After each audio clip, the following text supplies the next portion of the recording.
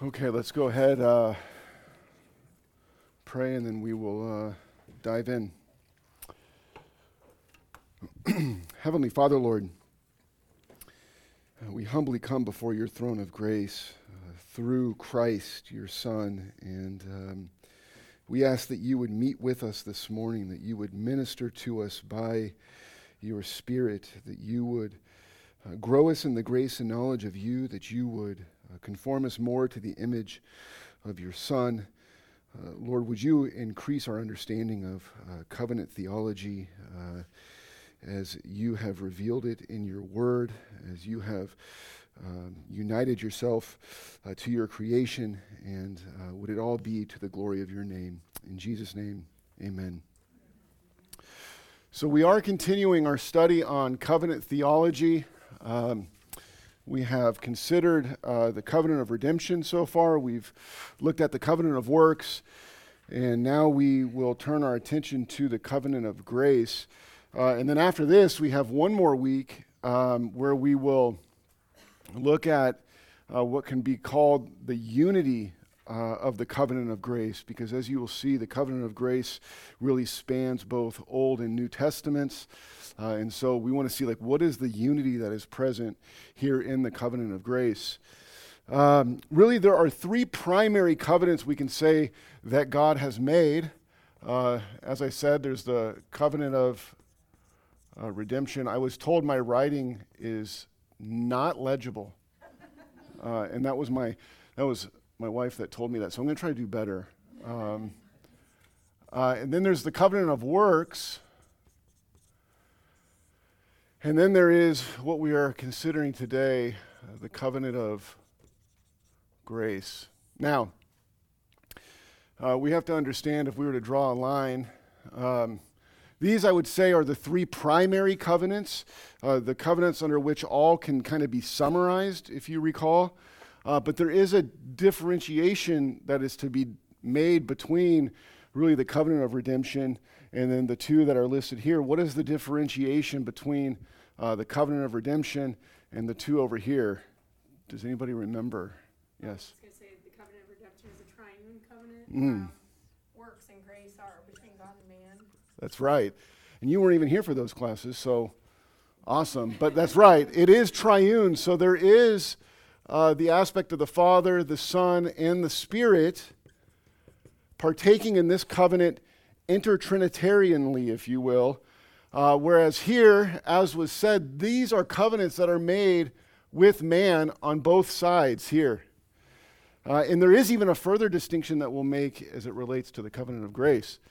But when we think about the covenant of redemption, yes, it is Trinitarian in its formation. They've covenanted together. If you recall, the Father, he covenanted, if you will, a people for the Son's own possession, and it was going to be by him sending his Son.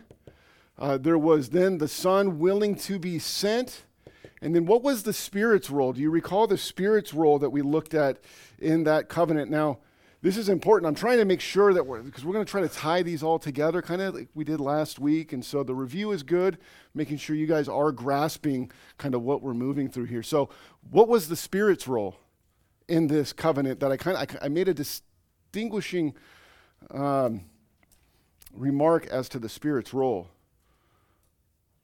Was the Spirit's role in the covenant of redemption the application and the sealing of the work of Christ? Remember, some people thought that we were talking about, he seals and he applies and he conforms and so forth. And I said, that's not what we necessarily see under the covenant of redemption. Under the covenant of redemption, there is his role in the incarnation, if you recall, his role in the anointing of Christ, and then his role in the resurrection. Those were kind of the distinct roles as it relates to this covenant that we said that each member played. The Spirit does apply and seal, and we will be discussing that here under the covenant of grace when we consider this Trinitarian work, because we saw the work of this covenant is Trinitarian, and the work of the covenant of grace is Trinitarian. We will look at all of that. And as Gail said, This was a covenant of works. We have to understand that the covenant of redemption was a covenant of works for who? That's right. It's intertrinitarian, so it's got to be one of them. And we know that Christ himself says that he was given a work to do by the Father. And he came to do that work. He fulfilled that work. And what I also brought out last week in regards to the covenant of redemption is that it provisioned for what would be needed when Adam fell into sin. You see, when Adam fell into sin, there was now a twofold need. There was still a need for obedience, but what else was there a need for? Satisfaction. Because in the day that you eat of it, you shall surely die was the curse, and in a sense, like the promised curse in many ways, that the minute that Adam took of the fruit, he would die. His posterity would be dead, and so there was a need then to be obedience and satisfaction. And in the covenant of redemption, that was provisioned for both the obedience of Christ, his active and passive, and thus also the sacrifice that he made by his life. On the covenant of works, we said that this was established with man in Adam, that he was the federal head, the federal representative, that as Adam went, so went all of mankind. And so had he have obeyed and passed that probation period, there would have been some level of where he would have secured the eschatological advancement of his posterity. But what was interesting here is it was made between God and man through Adam, and there was no mediator here. No mediator. It was truly do this and live, and also, don't do this and die. There was no provision for sin in this covenant. Adam sinned, and the curse is present. But what is interesting is the minute that sin breaks in, the minute that sin comes in through Adam's partaking of the tree of the knowledge of good and evil, what is present? Did God immediately bring the curse to bear upon them in its fullest sense? Remember, we talked about a threefold aspect of the death, that there was going to be a physical death, there was a spiritual death, and in a sense, that occurred immediately. They were immediately separated from their God. And in many respects, what Adam did was rejected the covenant that had been made between him and the Lord, and went and he made a covenant with the serpent. And then there was going to be eternal death. Those were the three aspects that we looked at. But what you see break in immediately is grace. You do not see Adam just being cast into eternal punishment immediately, which God would have been right to bring all of those, all of the full curse of the law in that sense, the curse of the covenant upon him. But he didn't. And so we see grace immediately break in, and that leads us then to the covenant of grace. So what is the covenant of grace? Well, the 1689 in chapter 7, section 2, if you want to write that down, chapter 7, section 2 says this: "Furthermore, since man, by reason of his fall into sin, had brought himself under the curse of God's law," that was the result of breaking the covenant of works, "it pleased the Lord to make a covenant of grace, in which he freely offers life and salvation by Jesus Christ to sinners. On their part, he requires faith in him that they may be saved, and promises to give his Holy Spirit to all those who are elected unto eternal life, in order that they may be made willing and able to believe." So there's a couple aspects here that are key to understand. This was a covenant that God graciously made between himself and man. So we can in many ways say the parties of this covenant are God and man. There will be a distinction that we'll add here in a little bit. But what we also see is that the conditions, a lot of people will identify that the condition of the covenant is faith, as if it's something that we in ourselves, conjure up. But what is essential to see is that really when it comes to this covenant, there is a condition. It is faith, but all that is required in this covenant, we will see, is supplied by God. If you remember, when we looked at justification and we looked at faith, right, we said that faith was the instrument through which the imputation of Christ's work comes to us, and faith itself is a gift. And so all that God requires for us to be partakers of this covenant, he supplies fully. It is through nothing of us. And so a good summary is, it is God's plan of salvation whereby sinners will be saved by grace through faith in Christ alone. That is the covenant of grace. And what we'll see is that there is a unity to this covenant. Ultimately meaning, and this is what we'll get into, Lord willing, next week, is one way of salvation between both economies in which this covenant was administered, both between Old Testament and New Testament. It's not that Old Testament saints were saved by a different means, but ultimately there's one Lord, one faith, one salvation. And so we will look into that more in depth next week. And that actually brings us to this aspect of these two economies. Like I said, there is the Old Testament, and then there is the New Testament. And what we see is the covenant of grace being revealed progressively through Scripture. So we see it in Genesis 3:15, and ultimately I would say all the way up to verse 21.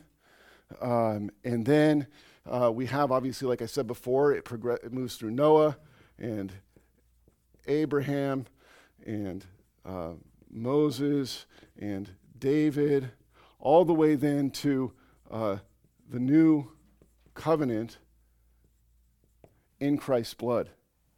And so what you're seeing is, as we mentioned last week, is this progressive movement to where in the new covenant, the covenant of grace is in its full and final expression. Because it was all building up to what we see here, the seed who was to come, which was Christ. Make sense? Any questions, thoughts? Yep. When you say progressive grace, speaking of not grace in itself being more or less. No, so I'm talking about progressive revelation. So it's a fuller, there's a greater illumination that comes as we move throughout the Scriptures. It's the way that God's plan of redemption is unfolding through Scripture and within history. Through Scripture and within history. That is key. I mean, we see God revealing his plan. And how do we see it? If you remember when I actually taught on the incarnation last year, we talked about the prophecies of the one to come. And it starts broad, just like we see in Genesis 3:15. There's going to be a seed that's coming. And then you get an idea that through, Abraham's son Isaac, it's going to be from that line. Then you see there's going to be a prophet raised up like Moses. And then you see from the Davidic line, he's going to be kingly. And then you think of all the different prophecies in Isaiah. He's going to be born of a virgin. Where he's going to be born, in Micah, in Bethlehem. So you see that it narrows down to where there can be one person that meets all of those prophecies. And so there is a progressive revelation in that sense. And so that's where we say that really the covenant of grace is the overarching covenant, we could say, of all the various covenant administrations through which, God's grace is revealed, we could say.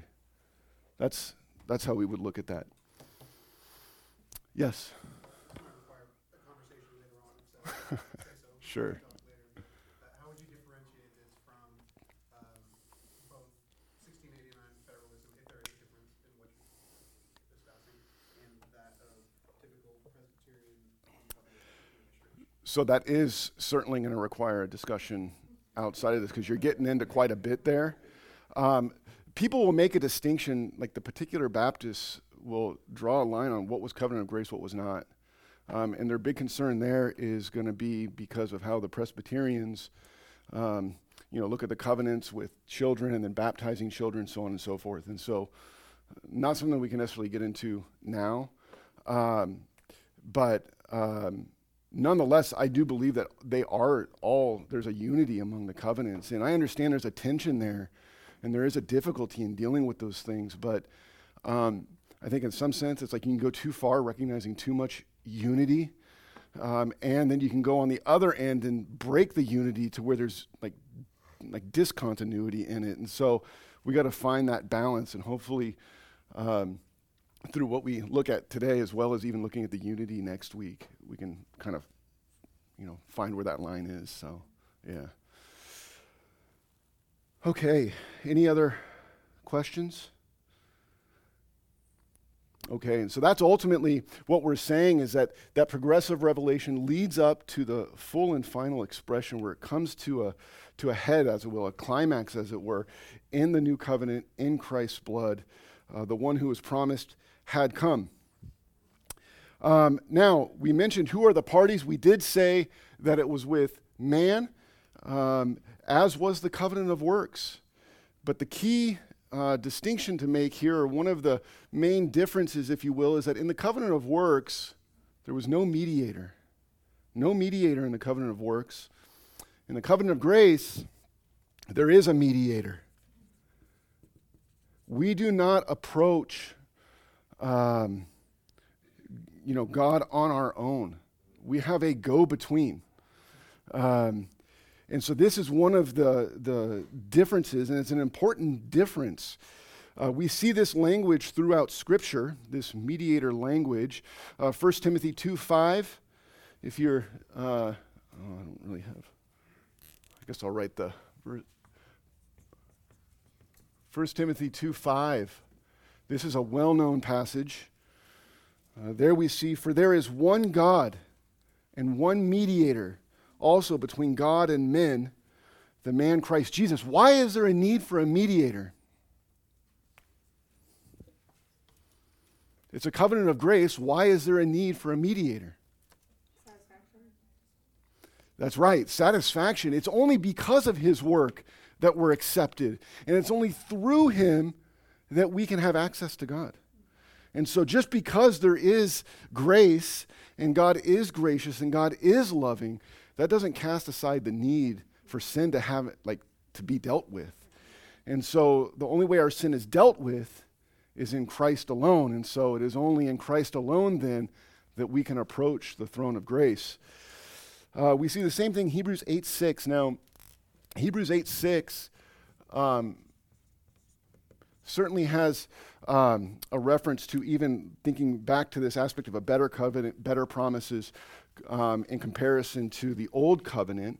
But here's what we read there. He says, but now he has obtained a more excellent ministry, by as much as he is also the mediator of a better covenant, which has been enacted on better promises. So the way that Turretin explained this, right, because you're thinking, well, it's one covenant of grace. What does it mean, better promises, better covenant? It's all under this overarching covenant of grace. It is ultimately, Turretin says this, not with regard to the substance. That's important to understand. The substance is the same. What is the substance of the covenant? Or who is the substance of the covenant? Christ. And so that is the common substance, really under the covenant of grace, whether Old Testament or New. It was always with an eye to Christ, to the one to come. And he says, but with regard, not with regard to the substance of the promises, but with regard to the mode, both of setting them forth more clearly, of enlarging them, and more efficaciously impressing them and extending them to the Gentiles also. And so what you ultimately see is that this actually speaks to the progressive revelation aspect, that there was more clarity. It wasn't then just the nation of Israel who primarily experienced that. Now we see it goes forth to the ends of the earth when the consummation of the covenant of grace comes. When Christ comes and is the sacrifice for sin. So the substance is the same, but the mode or the revelation, if you will, is clearer and fuller. And so the overall point is that we here the parties here are God and man via a mediator. And what is nice or what is amazing about this is that we can now approach the throne of grace. This should just shock us every time that we have access to go before the Lord, to enter in and to commune with him. And it's not through anything we've done as we've looked at. But Hebrews 9:24, if you want to turn there. Hebrews 9:24. Here is what he does, or his role even as mediator.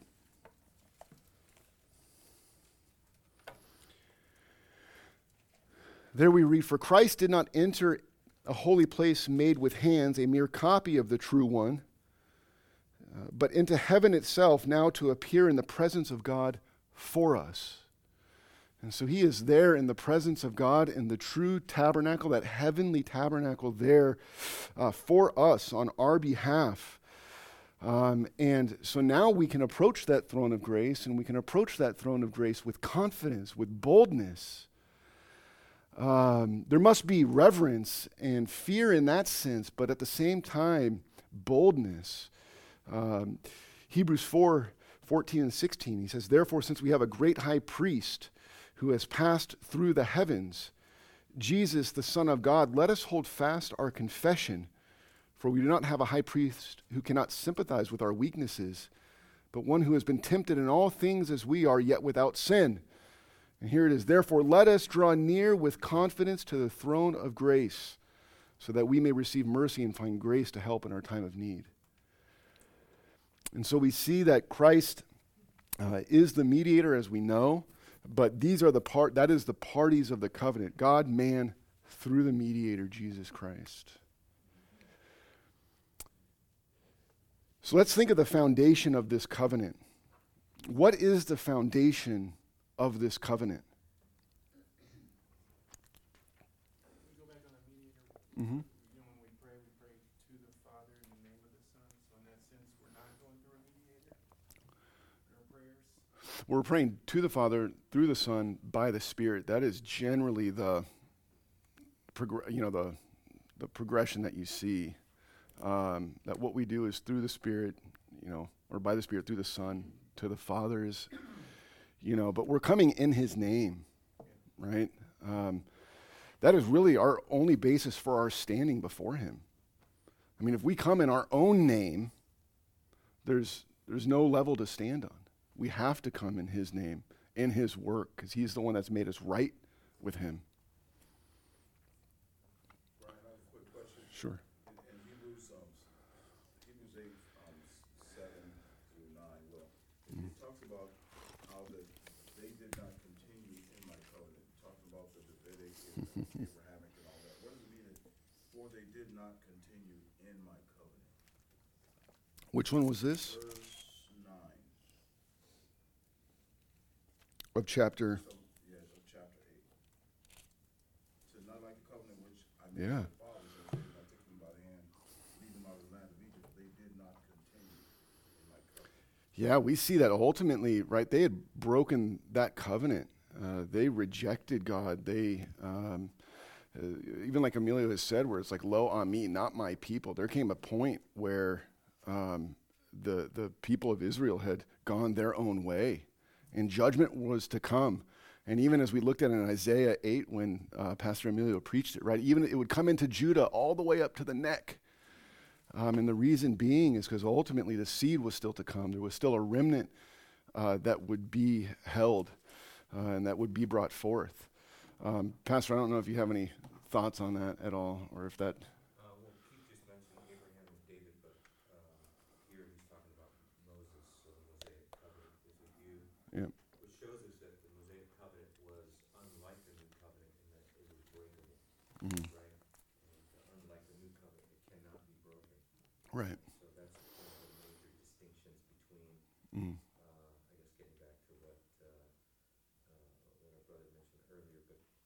what distinguishes us from Presbyterian covenant theology too, you know. Mm. Presbyterians believe the new covenant can in fact be broken, and so we would say no, it cannot, Mm-hmm. because that's one of the key features of the new covenant is that unlike the Mosaic covenant, those who are in the new covenant cannot get out of the new Right. covenant, you know, or else it wouldn't be better. Right. Right. Okay. So, what is the foundation of the covenant of grace? Where is it established? Where is it first revealed?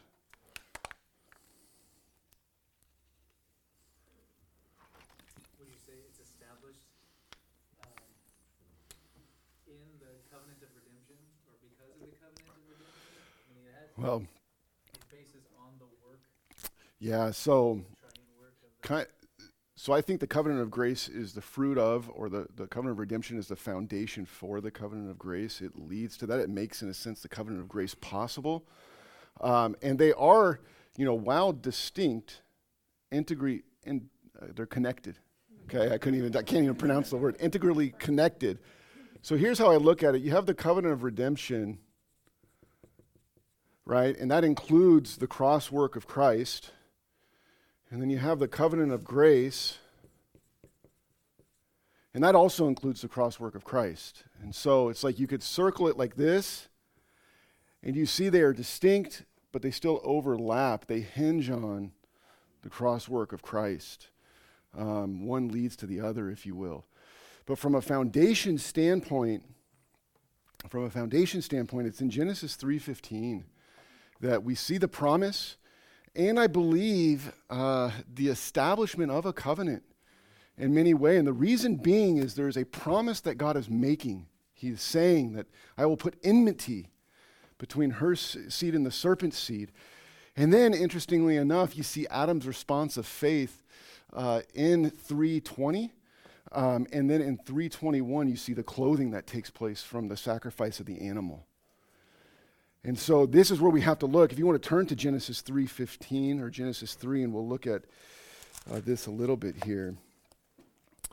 This is what we see. And I will put enmity between you and the woman, and between your seed and her seed. He shall bruise you on the head, and you shall bruise him on the heel. And so as I said, instead of responding with immediate eschatological judgment, the Lord responds with grace through what one writer called the greatest promise ever made. I kind of liked that phrase, the greatest promise ever made. Why would we say it's the greatest promise? Well, I think there's a couple reasons. One, it's because of who made the promise. God has made the promise, and therefore it is a sure promise. It is not like the promise of men that change at times and based on circumstances, but because of he who made it, it is sure. And it is also here where we see the hope of salvation through one to come. It is the first gospel proclamation, we could say. All had been lost. The curse could not be undone by man. He could do nothing to correct his condition and where he was headed. But here in this promise, we have one who could come and undo what was done. By becoming a curse. Through the seed, though the seed would be bruised, signifying the death of this seed, it is but a mere bruising. But the result ultimately is the head of the serpent is crushed. And there is certainly like some type of seed theology you can look at, because the seed aspect has many different layers to it. But we know ultimately the seed that is referred to here is Christ. He is the one that will crush the serpent's head. But along those lines, in Romans 16, we see that we too, in a sense, will have Satan crushed under our feet. Romans 16:20, the God of peace will soon crush Satan under your feet. And so there is full, complete victory that is to come through Christ. And so in this promise, while Adam had said no to the covenant that God had established between himself and man, and he comes and he makes a covenant with the serpent, God undoes that covenant.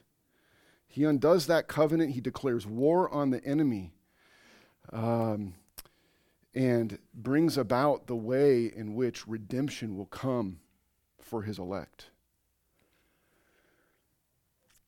And it is this promise that unites all of these covenants together. We really can trace this promise thread, if you will, all the way through Scripture. It would be an aspect of just looking at biblical theology, which again is just the progressive unfolding of various biblical topics, ultimately all wrapped around Christ to come. It's all about Christ, and so here we could trace this through. But Vink says, so when the fullness of time had come and Christ has completed his work on earth, the covenant of grace moved into a higher dispensation. Some of us are shaky on the dispensation language, but that just means a higher level, if you will, another period, as it were. And it's just as we said here, it culminates here. That's where the climax is found. Did you have a question, or you're just moving? Okay. And this is ultimately what we want to trace. When we're reading our Bibles, it's like, where do we see this seed present? It has its, follow it all the way through to its ultimate point of fulfillment. Where does this promise find its fulfillment? Well, it finds its fulfillment in the coming of Christ. And in a sense, there is a twofold aspect of his coming, if you recall. And it has to do even with what we looked at here. In his coming, through his incarnation and life, death, and resurrection, it was a fulfillment of what? A fulfillment of the covenant of redemption. That where he had completed the work that was given to him. And at the same time, I struggle with some of the language, whether it's inauguration or consummation of the covenant of grace. In many ways, it was inaugurated, if you will, here in Genesis. It was formed there. But you see it brought out, reach its highest point in Christ. And so that's where I say there's a twofold aspect. It was covenant of redemption being fulfilled, completed. And at the same time then, this overlap that centers on the cross of Christ and his resurrection. And so there's a fulfillment of the covenant of redemption, a consummation of the covenant of grace. And I would say, if you want to phrase it that way, it's like the consummation of the covenant of grace through the inauguration of the new covenant in Christ's blood. So it was when this covenant was inaugurated in his blood, here is the fullest expression of the covenant of grace. What's that? That's right. What's also interesting to note is in this phrase, I will put enmity between the seed of the serpent, the seed of the woman, is that there is a distinction that's going to arise.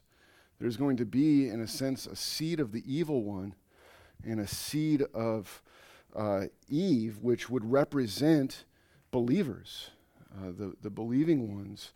And so this distinction that will arise, this enmity arises in salvation when they're converted from children of the devil, even as Christ says, you're of your father, the devil. They're children of the devil, and they're pulled out of that and brought into a relationship with now their Father in heaven.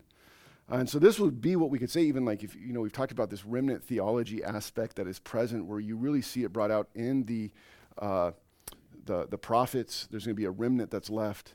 But you really see the beginnings of remnant theology here, where out of the clutches of the evil one, there's going to be a remnant that's pulled out, and that there will be enmity present. Any thoughts or comments? The covenant of grace was between God and not just mankind, but God and believers in mankind. Is that what you're saying?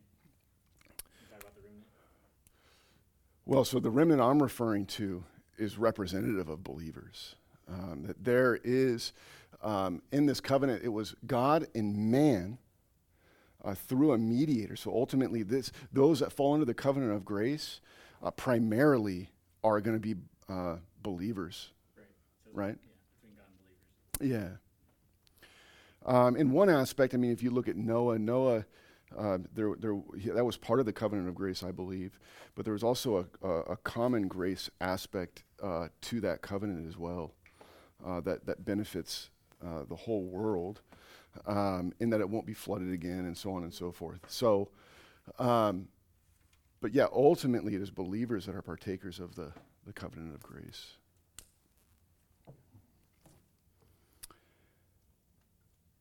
Hey, Brian. Yes. Just add something there, just Sure. so that we can be, we can avoid confusion, you know what I mean, as much as possible, because these are real complex issues, you know what I mean, but, I think, wouldn't you agree that the covenant of grace, maybe even more specifically, at the level at which we're talking about here, Yeah. is exclusively to believers? Yes. Not just primarily or including believers. Yeah. It is exclusively to the elect.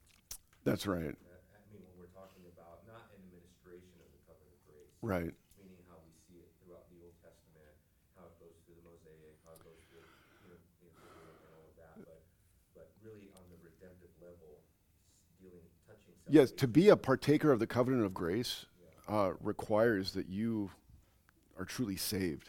And that is the distinction that was being made earlier between, the Paedo-Baptist side saying that you can have a mixed group, as it were, between believers and unbelievers. And what we would say is that no, in this covenant, to be truly partakers of the covenant of grace would require that you are truly saved. That that's why he's saying it's the elect that are the true partakers. I was trying to distinguish between the aspect of the Noahic covenant, and you see common grace present there. But on a salvific level, elect.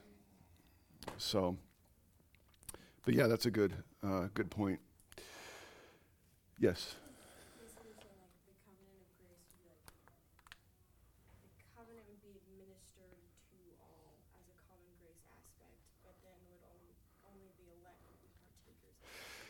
Yeah, it's kind of like what we talked about in the sense of the proclamation of the gospel goes forth. There's the outward proclamation, as we looked at even when we looked at soteriology, right? That goes forth to everybody. But ultimately, it's only those that are effectually called that then are partakers of that covenant, truly come under that covenant. If they don't come under that covenant, what covenant are they still under? Well, they're still under the covenant of works. They're either in Adam or they're in Christ. And so, so there's the outward, but there's that inward call by which you are then made a partaker of that covenant, right?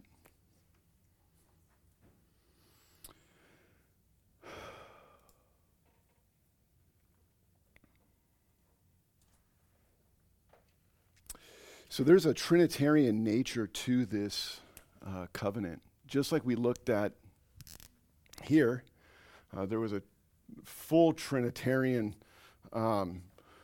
triune work done there between sending, sent, and then the Spirit's role. What is the triune, what do the Trinitarian roles look like under this covenant of grace?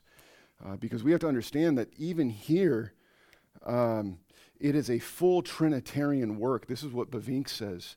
He says, indeed, the covenant of grace established by God with humanity in time, human beings are not the active and acting initiators, but it is again the triune God who having designed the work of recreation now brings it about. And so he is the one who fully brings it about. So what does the Trinitarian piece look like to this? We just mentioned one of them, right? The Father's role. This is going to take us back to the classes we looked at on the soteriology and the 5 points. The Father effectually calls those whom he has elected. The Son, he is the covenant mediator. Under the covenant of redemption, what was the Son? Covenant servant. Covenant servant. He was given the work to do, and he went as the servant and did it willingly. Here, Christ, we would say, is the covenant mediator.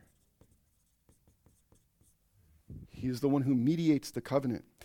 And this is what we see. And he's also our advocate, right? 1 John 2, 1 through 2.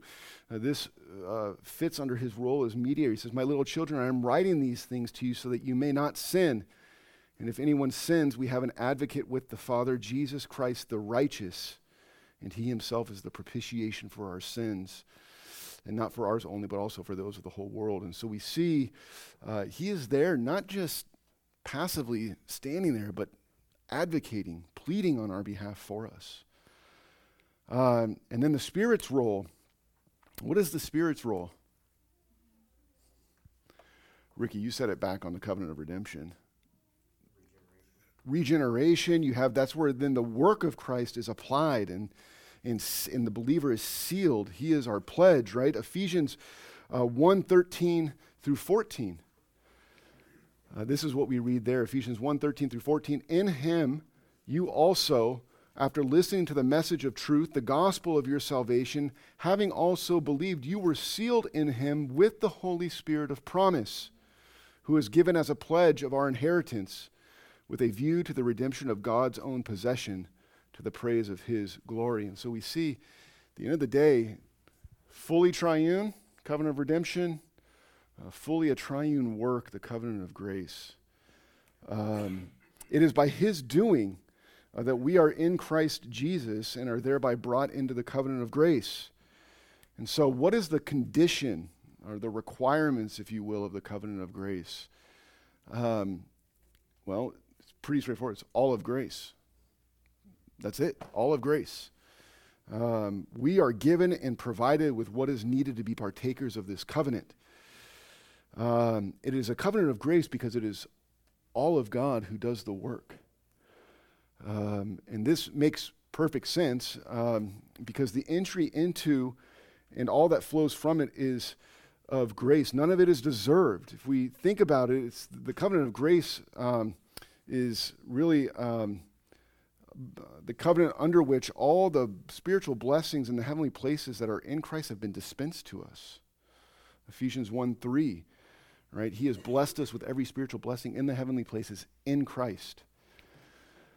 And so it is our position in Christ that places us in that covenant. And it has to be this way if we think back to recent Sunday school classes that we've looked at when we considered our nature. Our nature is what? What's that? Fallen, totally depraved. We are unable, and on top of that, unwilling to come to him. And that's where we see in Scripture in Ephesians 2, where it says we were dead in our trespasses and sins. We were children of wrath by nature. And so what we understood was this, that was our state, that was our condition, that was our nature, and so it's impossible to work our way into the covenant of grace. And this has been the case between both economies. There's no working your way into, when we talked about at the highest level of being, elect or being saved. And so we saw that we needed to be effectually called. We needed to be made alive. We needed to be given the gifts of repentance and faith. This all goes back to everything we've looked at in the past classes. And as a result of that, we're justified, adopted, sanctified, and we're held fast by his grace, and we persevere because of his work. And finally, at the very end, we're glorified. We're glorified. And so it is not our doing, but his doing. And so what comes to mind there, it's like, what do we have that we have not received? And if we've received it, why do we boast as if we didn't receive it? We need to continually have this mindset that being under this covenant of grace, when we hear the covenant of grace, we should immediately think, not of my doing. Not of my doing. Even as we read in 1 Corinthians 1:30, but by his doing you are in Christ Jesus. And actually, if you go right before that, the number of times that it says, like, by him, or because of him, right? And so we see it here. By his doing you are in Christ Jesus, who became to us wisdom from God and righteousness and sanctification and redemption, so that just as it is written, let him who boasts, boast in the Lord. Are works required under the covenant of grace? I'd say not required, but expected. I would say they are, but not as the basis for us being in the covenant of grace. So that goes back to even, our justification and so forth. It goes back to faith. It's like works are present, but it's him who makes us to will and to work according to his good pleasure. And so works ought to be present. They are not the antecedent requirement, we could say. They're not the thing required beforehand, but they are subsequent to.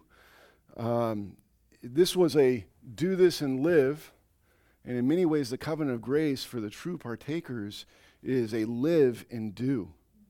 It's the works that flow from what has been worked in us. It's the manifestation of the life that we have received.